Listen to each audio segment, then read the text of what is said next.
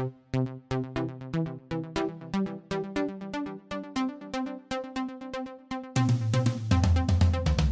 listening to the GCSE Science Podcast, 10-minute episodes for students, parents and teachers that covers the full GCSE specification.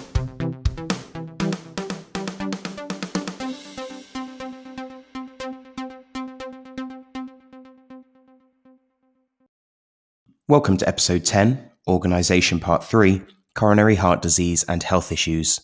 The heart, being a muscle, obviously needs its own blood supply, and this is done through coronary arteries, remembering that arteries mean away from the heart and coronary is linked to the heart itself. So they take blood away from the heart, but it kind of loops back on itself and supplies the muscles with their own oxygen and glucose for respiration. These blood vessels are obviously incredibly thin and over time can be blocked with fatty deposits. As the arteries become narrower and narrower, obviously less and less blood can get through them and get to the heart muscle. If less blood is getting through, then obviously less oxygen can also get through as it's transported in the blood. And if heart muscle doesn't get enough oxygen, you're going to experience what we would know as a heart attack, the muscle dying because it can't get a ready enough supply of oxygen.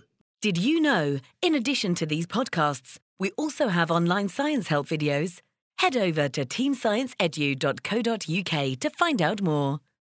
There are two main treatments for coronary heart disease, the blocking or the narrowing of the coronary arteries. The first one is stents. So stents is a physical solution. It's a wire mesh that can be inserted into the blood vessel and opened up and kept that way.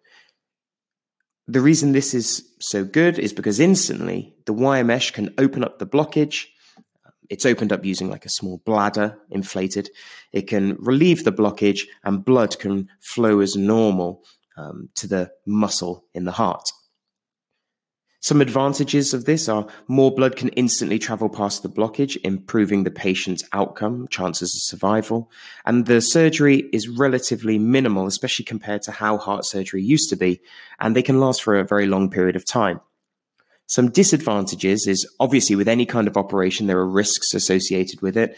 The main one being infection, as well as risk of heart failure from the patient who's obviously suffering already with their heart. Blood clots are also a possibility with this type of surgery. Another option, if you have coronary heart disease, narrowing of the coronary arteries, is using statins. Now, statins are a chemical solution. They're a medicine. They're drugs that help lower the amount of cholesterol that's in your blood. It helps to slow the rate at which fat can build up within those arteries. Some advantages: the medication lowers the fatty buildup and also lowers the risk of heart attacks in patients, which is the whole point of taking it. There's also some evidence to suggest that the medication can help with other illnesses too. Some disadvantages: the pills might be seen as more of an inconvenience as you have to take them daily. It's not just like the operation, which is done and over within a couple of hours. It's over a much longer period of time with statins. It also takes a bit longer to see any effects. You obviously have to take the medicine for quite some time before you might reap the rewards or the benefits of taking it. So health as a word, as a definition, is a measure of your mental and physical well-being. The diseases that affect all humans can either be communicable, which means they can be passed on from one person to another, or non-communicable. They can't be passed on from one person to another. Some diseases can actually interact with one another as well. So a disease, for example, that could debilitate your immune system, make you immunosuppressant, such as HIV, means that more opportunistic infections or infectious diseases put you at more risk. So you're more likely to get maybe tuberculosis if you have HIV. Particular viruses within your cells, such as hepatitis B, could also lead or give you a higher chance of getting certain cancers, such as liver cancer. Immune reactions against a particular pathogen can cause rashes of the skin or asthma.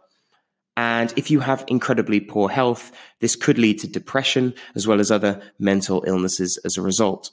So with a lot of health issues, one illness, one disease can actually impact your health further down the line. There is an accompanying set of notes that goes with this podcast. So if you'd like that to read or to print out for your own revision notes and files, then feel free to head over to teamscienceedu.co.uk.